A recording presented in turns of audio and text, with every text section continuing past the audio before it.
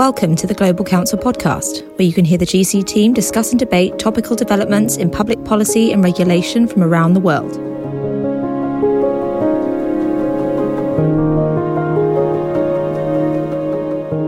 Well, good afternoon, everyone, and welcome to this In Conversation, in which I am delighted to be joined by Professor Elise Sarotte, who is a very distinguished historian.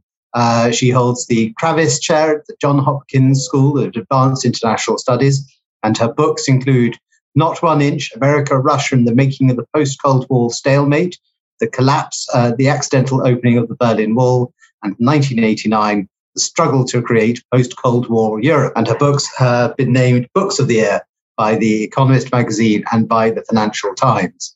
So we really couldn't have anyone whose knowledge is more detailed or more topical. I should also remind our audience that we have a question function, and that I'll be talking to Professor Sarotte about the drivers of this war and some of the perhaps longer-term impacts we might expect. But we'll keep some time at the end to answer any questions you may send in. So, Mary, if I may, I want to start by asking about how we got here. President Putin and his government have persistently claimed that Russia was guaranteed that NATO would not expand eastward. And this is a justification of some of the aggressive behaviors they've exhibited over the past years. Now, of course, expansion is a contestable way of putting it. NATO hasn't grown outwards by any outward push. It's bigger than it was because countries have wanted to join it. But nonetheless, is there any justification in this Russian argument? Yes. Thank you first for inviting me to be here with you and with your audience. I appreciate that you are taking the time to pay attention to the important historical roots of this crisis. So it is a credit to you and your organization that you are looking to this important issue, because the history is crucial here, not just in a global sense, but in a personal sense. Before I answer your question, let me just remind your listeners that Vladimir Putin was in East Germany in 1989 when it collapsed, and has been paying attention ever since. So for him, these are not just events within living history. These are events that are lived history, personally lived. You think about how many presidents and prime ministers there have been since 1989, but Putin has just been there consistently. So this history weighs on him. And clearly, while he was isolated during the pandemic, he spent a great deal of time developing even more serious grievances and grudges about it. So yes, at the one of the issues at play, there are many issues at play. I do not in any way want to deny the importance of Putin's claims that Ukrainians do not deserve their own nation or their own state. Those are obviously crucial as well. So there are a lot of factors at play. But one of the factors is NATO. And President Putin is claiming NATO violated a promise not to move eastward, and that the violation of that promise justifies brutalizing Ukrainians. Now, setting aside, of course, for a moment the obvious point that even if it had happened, it would not justify his abhorrent actions in Ukraine, it's also not historically accurate. I've been researching this topic for decades. My interest in this topic originated, in fact, when I was studying abroad in West Berlin in 1989. And soon thereafter, I started earning my PhD in history at Yale. And I began researching this topic, and I've never really stopped. You were kind enough to mention 3 of my books. I didn't realize when I started working on them that I would be writing a trilogy, but there were so many questions, one leading to another, that I kept needing to write more books. Most recently, of course, Not 1 Inch, America, Russia, and the Making of Post-Cold War Stalemate. And that phrase, not 1 inch, that I've used for the title of my book, that's at the heart of the controversy. Those words were uttered by the U.S. Secretary of State James Baker to the last leader of the Soviet Union, Mikhail Gorbachev.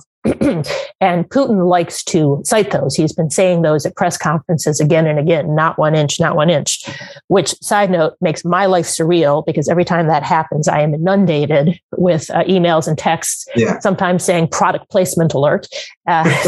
So my life has been surreal since December 2021. But he ignores Putin when he says that. He ignores what happened at the end. That statement, not 1 inch, was part of an early round of negotiations, which were hypothetical. The exact quotations and dates are in my book, Not 1 inch, but roughly speaking, Secretary of State Jim Baker said to Mikhail Gorbachev, how about you let your half of Germany go so it can unify? And we agree that NATO will move not 1 inch eastward. And Gorbachev said, well, that sounds about right, but it didn't go farther than that. There was no accord or agreement. This was all happening in the context of Germany trying to unify. And Moscow, as one of the victor powers of World War II, still had troops and legal rights there, and so had to be convinced to give those up to allow Germany to unify. So the question was how to do that, and Baker's initial gambit was, how about we say NATO will move not 1 inch eastward? The problem was that as soon as Baker went home to his boss, President George H.W. Bush, who was also his old friend and tennis doubles partner, President Bush said to Baker, you know, Jim, you've leaned too far forward over your skis. That's not right. If we leave NATO where it is, if it moves not 1 inch beyond the Cold War front line, that means it'll forever be stuck in the middle of united Germany. That means Germany will be half in and half out of NATO. That's absurd. Also, Gorbachev isn't asking for this. So I don't think we need to offer it. I'm president of the United States, and I think we should retain not only NATO, but also its ability to enlarge eastward. So Baker has to hurriedly send around a note. This is one of the new discoveries I found in researching this book, to his friends and allies saying, forget I said that, it's causing confusion, we're not going to do that anymore, sorry. It takes Moscow a while to notice. And Gorbachev tries to get this written into the final treaty, but he can't. And this is the kicker. The final treaty, which Moscow signs, expressly allows NATO to extend Article 5 eastward across the former Cold War front line. And to repeat, Moscow signed that legally binding treaty. But Putin, of course, doesn't mention that. He instrumentalizes the hypothetical discussion from earlier in the talks because that's helpful for his purposes. Thank you. I think that's a really important fact for us all to understand, and how history is being used in this conflict to justify Russia's policy. If I can go back to one thing, something you mentioned in passing in what you said about Putin and his view of Ukraine's state. What, in your views, are his main motives for this invasion? How much of this is about a fear that a successful liberal democracy in Kiev could inspire Russians to overthrow him in Moscow? And how much of this is because the reality is that he's a committed Russian revanchist nationalist? As a historian, as a history professor, I often tell my students that there's one phenomenon I've never observed in history, and that's monocausality. Important events always happen for a complicated mixture of reasons, and the Russian invasion of Ukraine is no exception. I think there's three main factors, and I think they are all significant to Putin. They might vary at times which one is more significant.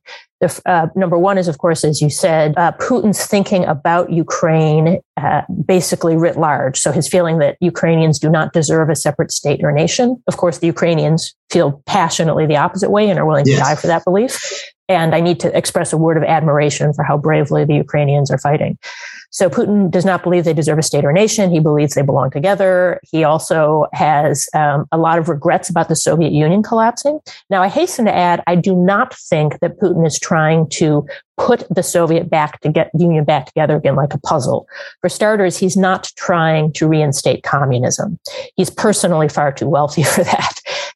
I also don't think that he is going to, try to take back Tajikistan. What I do think he has this idea of is some kind of the Slavic unity, and that the Slavic Soviet republics, so Russia, Ukraine, Belarus, that somehow they all deserve to be under Moscow's control. And that, I think, is a big factor in what he's doing. So there's a certain degree of revanchism for the collapse of the Soviet Union since Ukraine pulled out of it, but it's not going to go so far as his trying to just put this puzzle back together with all the pieces from before 1991. So this desire to, some ways, create Slavic unity, he refers to Ruski Mir, the world of ethnic Russians, who he says are tragically scattered among these former Soviet republics. There's a whole complicated mixture of identity questions there. That's one factor. Another factor, as we talked about, is his stated perception of NATO as a threat. Again, setting aside the fact that NATO does not have plans to invade Russia, or at least did not have any until he started brutalizing Ukraine. So there's a worry about NATO. And then there's another historical grievance, which is his anger about the post-Cold War settlement as a whole. He feels that Russia is basically marginalized by the way the post-Cold War settlement created a new line across Europe between countries that are in the EU and countries that are not, between countries that have Article 5 and countries that are not. And all of those leave Russia marginalized. For your listeners, by the way, Article 5 is the heart of the NATO treaty. It's the treaty that guarantees that once you're in, all member states will treat an attack on one member state as an attack on all of them and respond accordingly. And obviously, Ukraine is not in NATO, but many of its neighbors are. So because of these three factors, his feelings about reassembling this world of Slavic unity, or bringing all of the, Ruski Mir, his feelings about NATO, and his feelings about the way Russia got left on the margins of the post-Cold War security order, those are, I think, the main factors driving what he is doing today. Thank you. And that last point you made is really important, because a fundamental lack of acceptance of the Cold War, post-Cold War security arrangements means that it's very hard to see how there could be any lasting reconciliation between him and the democratic countries of Europe, for whom that security settlement is fundamental to our existence. Yes, and that's actually one of the ways in which Ukraine is an anomaly, because it's a large democracy, an imperfect democracy, but a democracy. And it got left on the outside of that line, the EU line, the Article 5 line. For Putin, as I said, these events are lived history. He was, as I mentioned, in East Germany in 1989 as a junior KGB officer. And relevant here is his reaction to what he saw in divided Germany in 1989 and 1990. In particular, he was horrified that Moscow refrained from using violence.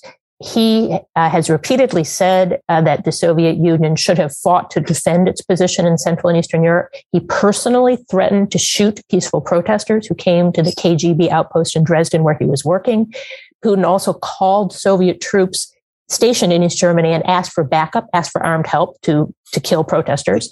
And the person on the other end of the phone refused to do that. The person on the other end of the phone said, I will only do that with express authorization from Moscow, and Moscow is silent. And Putin has said for many years, that phrase has haunted him, Moscow is silent, that it was a mistake, that the collapse of the Soviet Union was the greatest geopolitical catastrophe of the 20th century. Yeah. And, if you think about that, there is a lot of competition for that tragic title. But his answer is collapse of the Soviet Union. And so he, I guess, has decided that Moscow is not going to be silent anymore. And so understanding his personal anger at the way the post-Cold War emerged is, I think, very important. It's in fact why I published my book when I did. I've been working on this particular book, Not One Inch, since about 2014, and I was trying to decide when to publish it. And as I started getting deeper into the research and understanding the magnitude of Putin's grievances about the West, again, setting aside whether they're justified. So I'm just describing his worldview. Yeah. I thought, he seems to want to push things on significant dates, birthdays and anniversaries. And I saw the 30th anniversary of the Soviet Union on the horizon. And I thought, I wonder if he'll push it around that date, because if the anniversary of the greatest catastrophe of the century rolls around, are you just going to let it roll by? And I thought, I bet he's going to try to push it in some way. And I, as a cold-blooded analyst, I feel gratified that my analysis was correct. But as a warm-blooded human being, I'm truly horrified at the degree of violence that he's using to draw attention to these issues. Even I didn't think it would get this violent this quickly. And of course, let me repeat again and emphasize my admiration for the way the Ukrainians are resisting. Yes, I think what you said is really interesting for a couple of reasons. First is that I think some of the incomprehension, the disbelief that he would go ahead with this invasion was a lack of comprehension that this is a man with very different values from us. That isn't to say that he's irrational. It means that he thinks that some things we think are deeply, deeply immoral are perfectly fine. And as you mentioned his peculiar approach for us to anniversaries. And as you see, his approach has to them should make one's blood run cold. Could you give us a couple of examples of the past of how these anniversaries have been marked? Sure. So I should add one caveat. Much of what I'm telling you is based on research I've done, documents that I've gotten declassified. What I'm about to say is based on my observation of what has happened. It's not as if there's an archive on this, but it's clear from just not one that's publicly available anyway. Not one that's publicly available, exactly. That Putin likes to mark birthdays and anniversaries in gruesome ways. So in particular, Putin really rose to prominence through his management of what's known as the Second Chechen War in 1999 and the destruction of Grozny, which is now, I believe, considered to be the most destroyed city in Europe, although tragically, Mariupol will probably be competing for that title soon. That destruction happened on Putin's orders in 1999. And there were particularly violent fights there on October 7th, 1999, which is Putin's birthday. Then moving forward, there was a very brave journalist and human rights activist named Anna Politkovskaya, who kept going to Grozny and kept reporting on the human rights abuses there, on the war crimes, on Putin's brutality, and was a particular thorn in his side. And she was assassinated by a professional killer on October 7th, 2006, Putin's birthday. He gave a speech afterwards where he referred to her as an insignificant woman and basically all but said, good riddance. Then fast forward a decade to 2016. In America, in my country, the drop of the emails hacked from the account of John Podesta on the Hillary Clinton campaign happens on October 7th, 2016, and so forth. So if you start to look at this carefully, you begin to see that Putin apparently has either told his subordinates or they have somehow come to understand that he wants these kind of bloody tributes on his birthday. And then similarly, important anniversaries also inspire him to take action. So the year 2016 was, of course, the 25th anniversary of Soviet collapse, and he hacked the U.S. election. And then my suspicion was for what is happening now, the 30th anniversary of Soviet collapse, which is also, of course, the 30th anniversary of Ukrainian independence. I guessed that he might push matters once again and act in gruesome ways once again. But what he's done has exceeded even my worst dreams. I should add, by the way, that we even have an anniversary today. So today, March 24th, 23 years ago in 1999, was when NATO action in Kosovo and Serbia began. And this is marked as an important day in Russia. There is much propaganda circulated by the Russian media because that date is seen as proof that NATO exists to bomb Slavs, because that action happened without a UN Security Council resolution or UN approval. So even this date today is significant in Russia, and the propaganda mills are grinding in Russia. And of course, again, Putin instrumentalizes part of this history while ignoring the humanitarian crisis created by Slobodan Milosevic that led to the bombing on March 24th, 1999. Thank you. That's really enlightening on his approach and viewpoint. If I may try to sort of lure you into some lessons we might draw from the history you've studied that's led to where we are. I mean, those in Europe were absorbed by what it means for Europe's future, for Ukraine's future, and the suffering there, and whether Ukraine will preserve its freedom. But to be frank, powers outside Europe are using this war as a teachable moment. For the US, this is partly about letting China know what might happen if it invaded Taiwan. And while one can hear from people in the Chinese system the argument that this is what happens where the US extends its security alliances too near another superpower's sphere of influence. But I mean, what do you think lessons we can draw on as you said, is Ukraine's like the existence bit of a security grey zone? I mean, do you think it was a mistake in 2008 when NATO gave Ukraine an aspiration to a security guarantee, but without the reality of a security guarantee? Is there perhaps a broader lesson we policymakers might apply to other contested parts of the world, that ambiguity can lead to trouble, that perhaps making a seeming offer without really meaning it can lead to trouble, and that we need to be clearer cut about what guarantees we actually offer? We lead people to believe that they're being offered, and in our own mind, what we are offering and what we're prepared to stand by. Let me actually address two parts of what you've just said separately. Let me first talk a little bit about China and then talk about 2008, because I think those both are significant comments and merit separate attention. So on China, I think China's role in this current crisis is significant. It's clear, for example, that the Chinese did not want another one of their Olympics spoiled by a Russian invasion, and Putin obliged them. So in 2008, Putin found an excuse to cause a military incursion in the state of Georgia on August 1st, 2008. And the Chinese Olympics started on August 8th, 2008. And the Chinese were not best pleased that the war in Georgia overshadowed those Olympics. So it seems clear from what's come out subsequently that the Chinese made clear to Putin that he should not spoil another Beijing Olympics with another invasion. So clearly, the Chinese have the ability to put pressure on Putin. And so far, as callers will know, the Chinese, Beijing, has been taking a position of pro-Russian neutrality, which at first glance seems to make sense because, to put it bluntly, it makes it easier for China to exploit Russia. Russia is rich in natural resources. China is rich in people who know what to do with natural resources. So this, at first blush, looks like a good move for China. And the more isolated Russia gets, the more of a junior partner it becomes, the easier it becomes for Beijing to exploit Russia. I would, however, since we're talking about historical lessons, like to draw the attention of Chinese leaders, if any of them hear of my comments, to a different historical example, which is the beginning of the 20th century. At the beginning of that century, there was another power that was rising, that was clearly going to dominate the century, that had it was developing cutting edge technology, that was growing military strength, that had the finest laboratories in the world. And that country was, of course, Germany. And Germany, at the beginning of the 20th century, made a fateful choice.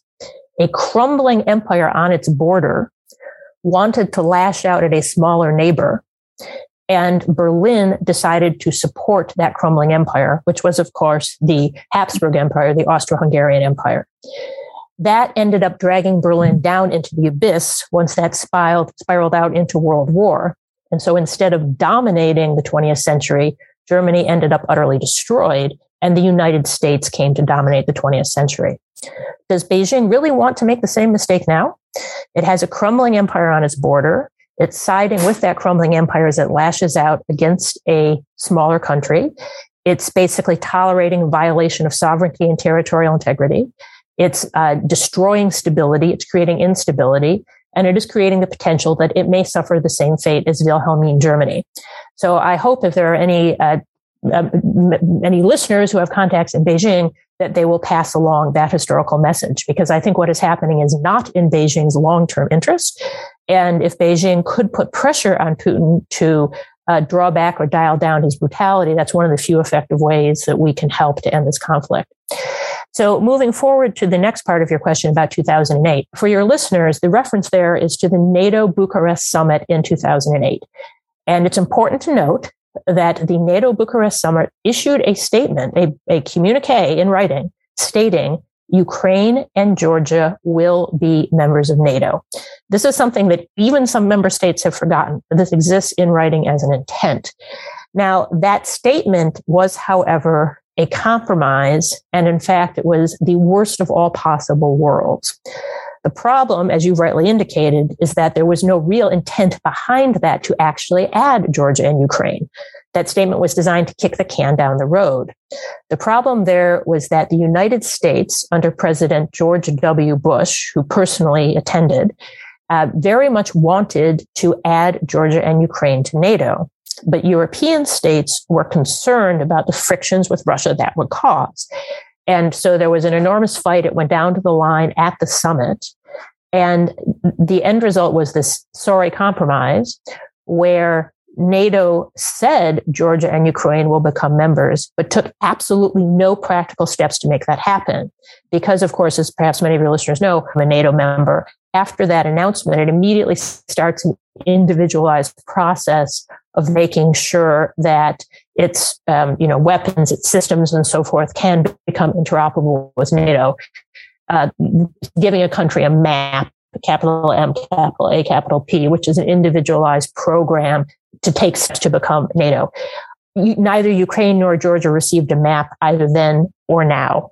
So those were hollow words saying Georgia and Ukraine will become members, and created unrealistic expectations. So I believe that was an unfortunate decision. And that was, I think you can ascribe that largely to President George W. Bush, who kept pushing when it was clear that there was not going to be the necessary unanimity to put Ukraine and Georgia into NATO. But he kept pushing, and he got that statement. And then Putin, of course, took that statement at face value, or he says he did. He either believed it or he realized that it was useful, but either way, the consequence was the same. He immediately found an excuse for a military incursion in Georgia, as I mentioned before. And that was useful to him on multiple fronts, among other things, that it basically canceled any chance of Georgia actually joining NATO, because the alliance is loath to take on a new member with a pre-existing conflict, especially one against the world's the largest, one of the world's largest nuclear powers. Because of the Article 5 agreement, if NATO took on a member with a pre-existing conflict, it would immediately take on a war. And so it's understandable that the alliance didn't want to do that. So it's very insightful of you. It's spot on to highlight 2008, because I think many of the issues of today go back to that date. Thank you. I think that does bring us to a crucial moment. And I think there are lessons for policymakers there about where not to end up and how not to end up there. We have, obviously, today, as you mentioned at the start, I think, President Biden is in Brussels. We have these 3 summits going on there. Yes. How do you think this crisis is going to shape American views of NATO and its European allies' proper role and contribution in it? Well, if there is any positive side to what is going on, it is, of course, the cohesion that it is creating in the West. It is tragic that it took the bloodshed in Ukraine to reach this situation, but NATO is obviously united, as we see today in the summit. The European Union is united. There have been extraordinary measures. I don't need to tell your audience this in the past weeks, and they all trend in one direction, which is greater Western unity. This is not surprising. Political theorists know that having a strong enemy concentrates the minds of an alliance. But it is a welcome development in the midst of this tragedy. Even countries such as Poland and Hungary, where democracy has been under threat, where there have been difficult relations with EU and NATO allies, those countries are now coming back into the fold. Viktor Orban in Hungary is dialing back his pro-Putin rhetoric. The Poles have been extraordinarily welcoming to Ukrainian refugees. So I think there has been a lasting reinforcement of the transatlantic relationship. One minor personal note, I was actually on the day of the invasion scheduled to speak at a conference in Berlin on European strategic autonomy. And the organizers of the conference canceled it with the justification that obviously Europe was not going to have any more strategic autonomy in the light of a nuclear threat. This is the organizer of the event. Yeah. So I thought that was rather remarkable. And they actually just emailed me yesterday. They've rescheduled the session and it now has a new title, which is Transatlantic Harmony. So, that's sort of, just a minor personal anecdote, but it shows the significance of the shift that is happening. One thing was interesting for me as an observer who's been working on this in detail for a long time and who has been worried for a long time about what might happen was the level of shock in Europe that it actually came to war. I am deeply saddened by what has happened, but I am not shocked. I had this awful sense of foreboding. That was one of the reasons, as I said, I published my book when I did. I am shocked at the extent to which Putin is using violence to air his grievances, but I am not shocked that this has happened. When I interact with my European colleagues, I find there's almost a uniform sense of shock. There was sort of no one in Europe who believed that this might happen. And I remember when I was doing my research, sort of 2 years ago, I would have colleagues in Europe saying, why are you working on NATO? And I said, because I think it's going to be important again. Mm-hmm. And they would say, oh, no, that's just the Americans. Americans are from Mars, we're from Venus. You always see there's going to be war with Russia, and we really know how to handle Russia. And, there was a real disconnect between my research and what the expectations of my European colleagues were. And, yes. I wish my European colleagues had been right. and that we were not where we were. But it seems now that Europeans and Americans, just speaking again from my personal sense, now we're on the same page in our expectations towards Russia, which are tragic but realistic. Yeah, so I think one of the lessons we can draw already now is that in parts of Europe, I think those in Central and Eastern Europe would say they should be excluded from this, that they'd be much more realistic throughout, is a disbelief, a failure to understand the reality of Putin's government, of the man and of his values. If I can, before we get to the audience's questions, if I could just ask you a last question, and actually very helpfully tried to link by mentioning European strategic autonomy. As you said, I mean, right now, we're enjoying this blooming of Western unity and transatlantic relationship, and indeed its broader unity, because countries like Japan and South Korea have also, and Taiwan have been part of this effort. But it's kind of slightly rests on strong American leadership and a consensus on this in American politics. And there haven't been many moments of consensus in American policy recently, and a lot of people in Europe are very worried about the outcome of the next presidential election, and that we might see a major break in this consensus. So it's obviously very early days, and it's hard to reach an informed judgment about this. But how deeply rooted do you think this consensus on Russian aggression is in American politics? How easily might it be changed? Do you think it will leave any lasting policy or political legacy? Well, again, tragically, just as the Russian brutality in Ukraine is leading to greater unity inside the transatlantic alliance, it is creating a sense of common mission here in the United States. Now, obviously, there are limits to that. Obviously, our infamous TV host, Tucker Carlson, does not feel that shared mission. And side note, I heard the other day, I don't know if this is accurate, but the person who told it to me is someone in a position to know.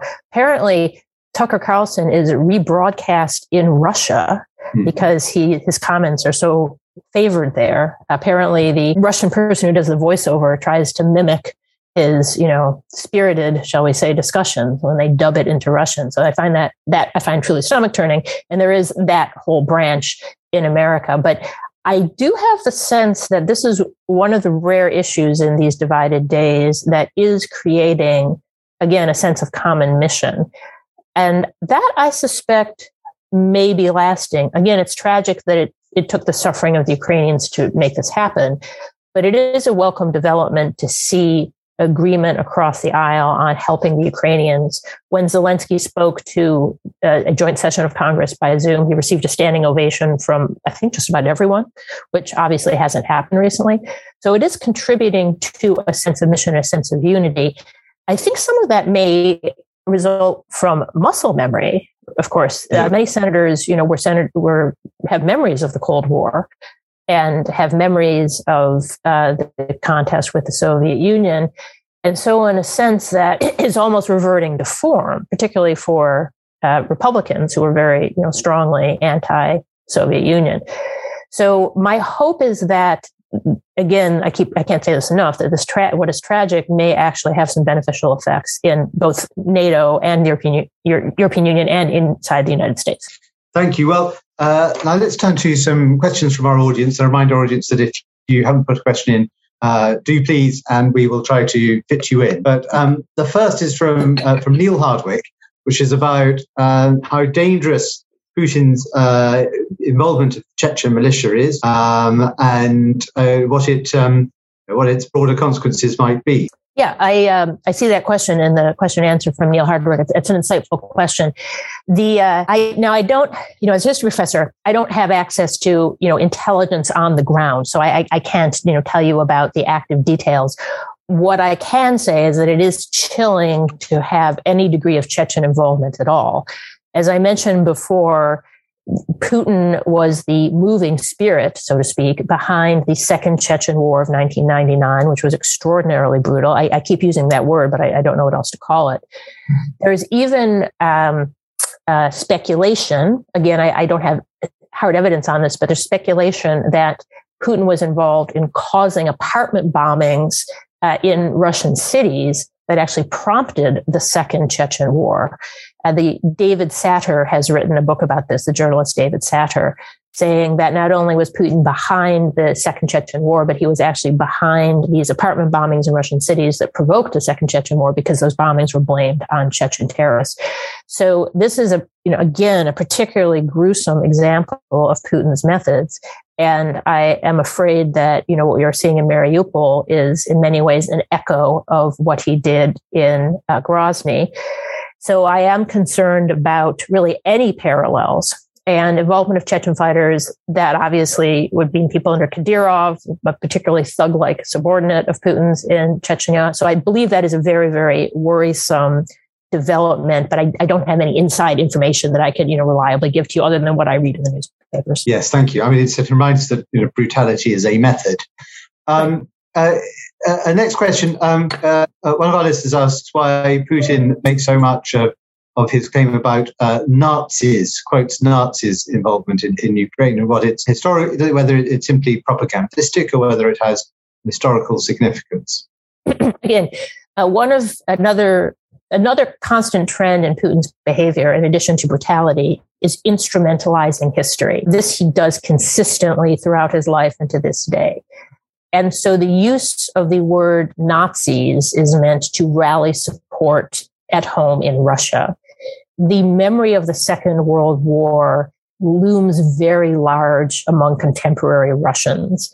There are, still regular events to mark World War II victories. If you go to downtown Moscow or indeed downtown any major city, you see monuments. This is part of the cultural awareness of Russians to a much greater degree than in the West. I'm always reminded of this on June 22nd every year, which is, of course, the anniversary of the Nazi invasion, Operation Barbarossa of the Soviet Union, which is, a significant date in Russia, but not in the West. So he likes to use these evocative historic phrases. And certainly the Soviet fight against the Nazis is the most evocative of all. So he is using that, even though it is obviously nonsensical to say that a country run by a man who is Jewish, who lost family members to the Holocaust, is a Nazi. He's not using that because it's accurate in any way. He's using that because of its mobilization potential for Russians at home. It's a kind of shorthand for we are the heroes, we are the good guys, they are the bad guys, right? It reduces everything to a very simple level. And Putin also, as I said, has this belief, he refers to it as Ruski Mir, the Russian world. What he means by that are ethnic Russians who ended up outside of Russia when the Soviet Union collapsed, which he sees as a horrible tragedy. Now, these are just people who were just living their lives in Ukraine, many of them very happily. They were, married, had kids. They didn't consider themselves to be somehow, abandoned or distressed. But Putin considers them to be such. Similarly, ethnic Russians living in the Baltics. And so in his mind, again, I'm just describing his view, I'm not endorsing it. In his mind, these ethnic Russians are being treated horribly. They ended up outside of their Russia where they should be, and they're being treated horribly by Nazis in Ukraine or by leaders in the Baltics. And he needs to rescue them, these Ruski Mir, this Russian world, these ethnic Russians who somehow aren't in Russia. And his solution to that seems to be to turn more areas of the map into Russia, so they can therefore be, at home in Russia. Again, I'm not condoning this, just explaining his thinking. And so that means that when he sets it up this way, it's kind of a simple narrative. There are these good Russians just like you and me. They're under threat from Nazis, and I'm in a position to do something about it, so I will. And this appears to be the narrative that is currently dominating in Russia. The sad thing is that propaganda works. It's kind of amazing how much how little accurate information appears to be getting into Russia about what's going on in the conflict. And so that narrative actually is as ridiculous as it seems to us, seems to be having traction inside of Russia. So we have a small flood of questions, which I will, but I think we're going to have 5 minutes left. So I will try to turn them into quick fire questions. And if you'd be kind enough to give quick fire answers. Yes. Is it sustainable for NATO not to intervene in NATO, in non-NATO countries, be giving a free pass to Russia to invade in Europe's neighborhood as long as it isn't in NATO? Yeah, that is the main question. The The real challenge is to figure out how to help the Ukrainians, because we have to do this. This has to stop what is happening. The challenge is how to support the Ukrainians without escalating the conflict to a nuclear exchange. Now, that is a huge challenge. The good news is that we have decades of experience with that. It was called the Cold War. It's the period that I study. In fact, I believe that's one of the reasons I studied the Cold War, is because I believe it's hugely important to figure out how we successfully stood our ground, defended Western values against the Soviet Union, and yet avoided a nuclear exchange and brought matters to a peaceful resolution. I believe that was a remarkable accomplishment, and I'm spending my life studying it. And sadly, my expertise is now going from historical to practical. Yes. One of the reasons I'm talking to you today, because we need to figure out how to do that again. So I think we need to figure out everything we can do that doesn't risk escalation. So I mentioned, for example, put pressure on the Chinese. Another option might be to get neutrals involved. So perhaps, the Indians could be mobilized. Perhaps, I'm spitballing here, but we need to do everything we can but not go into a direct NATO-Russia conflict. So can we, declare a we-fly zone, not a no-fly zone, but a we-fly zone? We're going to fly in a humanitarian corridor and, come get us if you want, but we're going to do that. Perhaps manned by neutrals. What can we do? What weapon systems can we supply? So yes, thank you very much. Next question. Do you think Russia has the capacity to occupy large parts of Ukraine permanently? Depends on what you mean by capacity. Mm-hmm. I would say no, because it's a combination of capacity and will. Yeah. I suspect that Russia could obviously continue to hold Donetsk, Luhansk, the ashes of Mariupol. So there may be an end state where Putin says, well, what I really wanted was a land bridge to Crimea. Now I've got that. And that I think Russia could hold. Holding all of Ukraine. I mean, Ukraine is a huge country, right? Yeah. The size of Texas, and they're now fleeing, but it had over 40 million people. That's one big insurgency, right? And Putin has enough troops to, ruin the country, but I don't think he has enough troops to rule the country. It would be a massive insurgency. So I think not would be my guess. Again, depends on what you mean by capacity, but I would say no. Thank you. Thank you very much. And one last question, which is drawing on a historical perspective. How feasible is a coup in Moscow? I wish it were more feasible than it probably is, although yes. I was heartened to see that Chubais has left. That's a good first crack in the facade. The problem, of course, is that the only people who really could make a difference are the so-called Siloviki, the hard men, the security forces around him. And Putin is obviously being very careful with everyone. We've, of course, all seen the long table, which looks slightly ridiculous with, people sitting 20 feet away or whatever it is. I suspect that may be not just out of fear of COVID, but also out of fear of assassination. So he's obviously being very, very careful. The opportunity for someone to get to him seems to be limited. That would, I think, in the context, be a good outcome. Now, I'm under no illusions that suddenly Russia would suddenly become a democracy and everything would be great. I think that, this would not be regime change. This would only be personnel change. But that, I think, in the context would be a good outcome. The hope is that these people realize that Putin is turning Russia into North Korea, roughly speaking. And they need to be asking themselves, do I want to spend the rest of my life in North Korea? And if the answer is no, then they should take some action. I think it is unlikely, but it would be a good outcome. The problem is that the more threatened Putin feels, the more he's willing to react like a cornered wild animal. So the conundrum is that while, I deeply hope there is a palace coup, I think it is unwise to call for it openly because it will make Putin feel more threatened and more cornered. So that is a particularly delicate topic. One of the things that you should hope for but not talk about, I would say. Yes.